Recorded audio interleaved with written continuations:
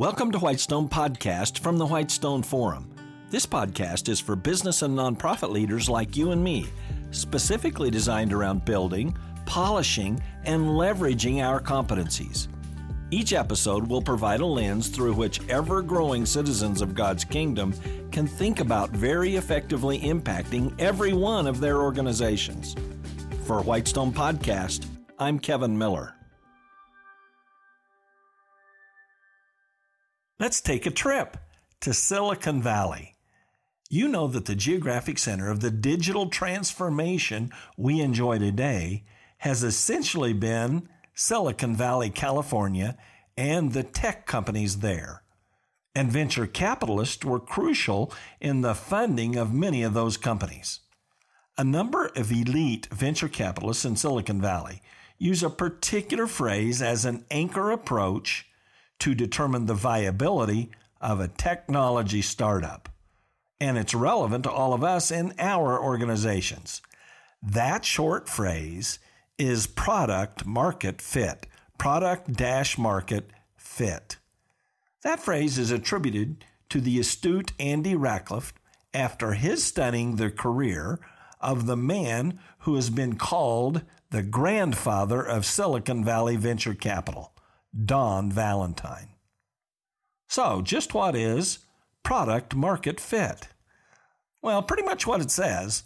Have you created a product that matches with consumers' wishes in a market? Well, that's product market fit. And that's always been what free markets are about, even in a medieval marketplace centuries ago. To nurture an enduring enterprise, we must establish a replicable product or service that a number of volume-providing customers want. This is interesting for several reasons. Some very successful venture capitalists, or VCs as they are called, believe that product market fit is the first and primary key to success, because all the other possible factors of success for an enterprise are pretty much irrelevant if the company doesn't achieve product market fit. Quality of the leadership team can look stellar, and lots of capital can be sitting in the bank accounts. But as long as the enterprise doesn't have product market fit, then it will eventually fail. Of course, other VCs would say that a top entrepreneurial leadership team is what's essential. The leaders will simply find their way to success. The problem with that, say its critics, is that entrepreneurs who have been successful once often fail in later efforts because they can't easily achieve product market fit. Now let's move on to the next dimension. The size of the marketplace is a really big deal. After all, you can get product market fit if you serve one customized customer, or perhaps a few customers clustered in a small geographic area. But venture capitalists handle huge amounts of capital looking for very large whales, not small minnows. So, VCs in Silicon Valley are looking for what are called scalable opportunities. Scalable success means enterprises that aspire to and are capable of serving markets of millions, tens of millions, even hundreds of millions of customers.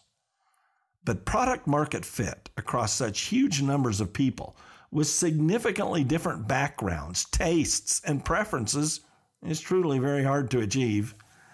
Still, some of the more recent biggies have done it.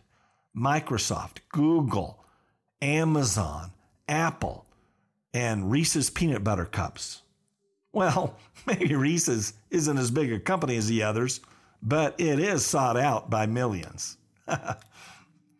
But no matter the size, scope, or aspirations of our organizations, a product market fit standard still holds great importance for us all.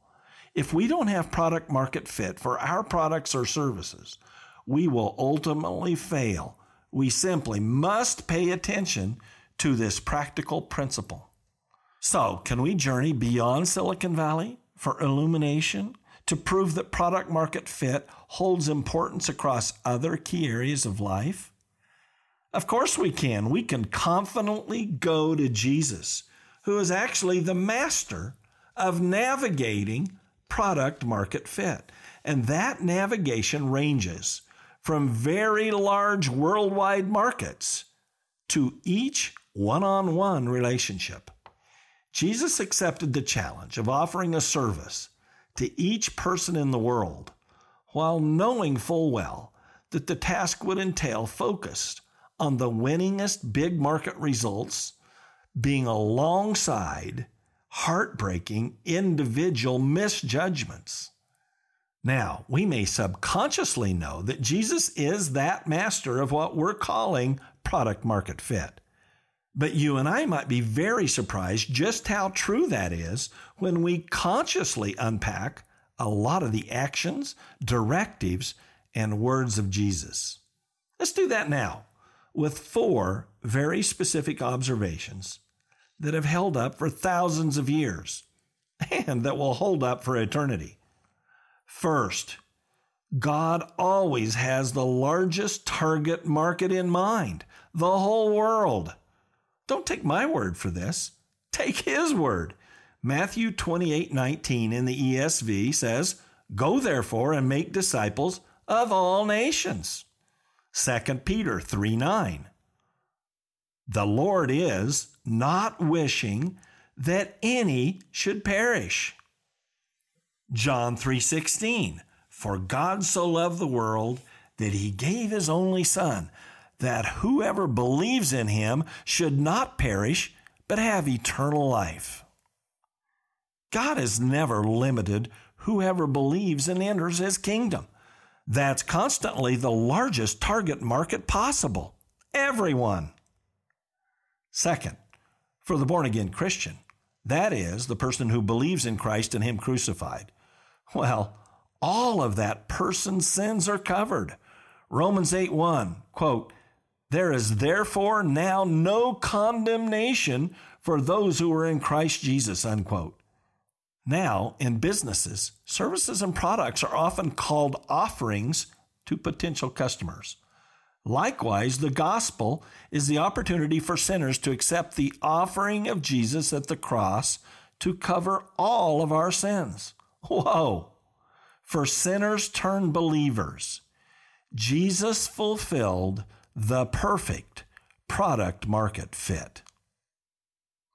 Third, as for His offering's deployment to all peoples, God went international from the very beginning while staying precisely local. After His death, but before His ascension, Jesus said, and I'm quoting, "But you will receive power when the Holy Spirit has come upon you, and you will be my witnesses in Jerusalem and in all Judea and Samaria and to the ends of the earth," unquote. That's Acts 1:8.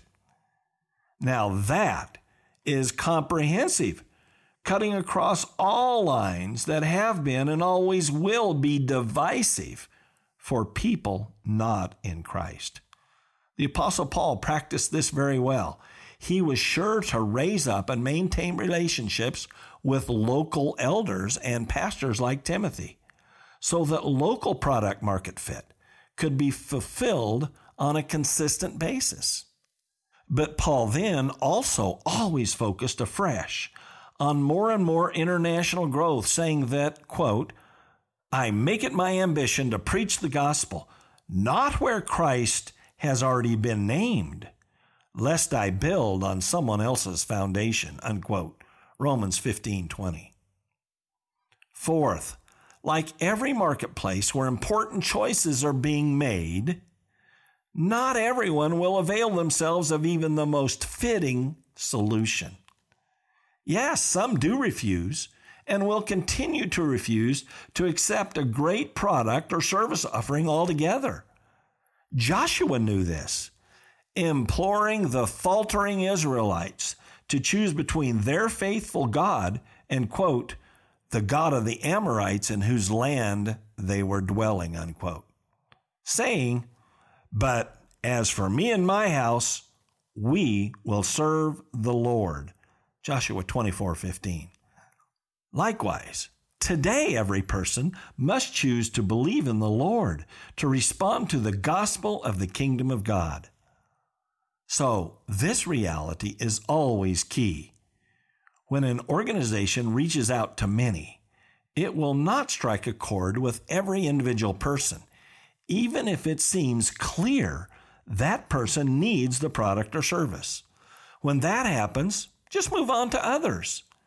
When Jesus sent his disciples out, he was that kind of realist, saying, "If anyone will not receive you or listen to your words, shake off the dust from your feet when you leave that house or town." Matthew 10:14. What's the anchor to this? God does not change his offering to match mistaken notions of what misguided critics say his product or offering ought to be. He has fully provided what's best suited to serve his target market. Even to this day, people assume or propose that God does or should accept people based upon their relative goodness or works or behavior. But for us to receive God's gift of salvation, we must accept it all on God's terms, via grace by faith, based solely on Christ and him crucified. It is only through our humbling acceptance, not by our dictating terms to God, that we can gain access to the unshakable kingdom of God. Yes, indeed, astute leaders in every vocation know that they cannot satisfy every person, so they don't morph their product or service offering to suit the misguided notions of detractors. Let's recap these four. God always has the largest target market in mind, the whole world. And with his offering on the cross covering all sins, Jesus fulfilled the perfect product market fit. God went international from the very beginning while staying precisely local. Not everyone will avail themselves of even the most fitting solution, but God doesn't morph his offering to suit misguided notions. Yes, the ideal product market fit. Let's tie it all together. Some digital era companies like Facebook and Google have mimicked some of the key supernatural dimensions of the kingdom. And yes, they achieved great product market fit. But better than any other person or organization, Jesus understood then and understands now how to forge and present the greatest product market fit ever. Our privilege is to communicate that product market fit to others, and offering better than anything Silicon Valley can ever offer. Pretty ironic, isn't it? Very savvy business people are smartly reasoning right into the timeless approaches of Jesus. How fun is that? Thank you for listening to Whitestone Podcast. Visit our website, whitestone.org, for more real-world equipping. There you'll find uncommon video teachings, application and action questions for this podcast episode, and more. Also, check out our unique downloadable resources for group meetups. That's whitestone.org. I'm Kevin Miller.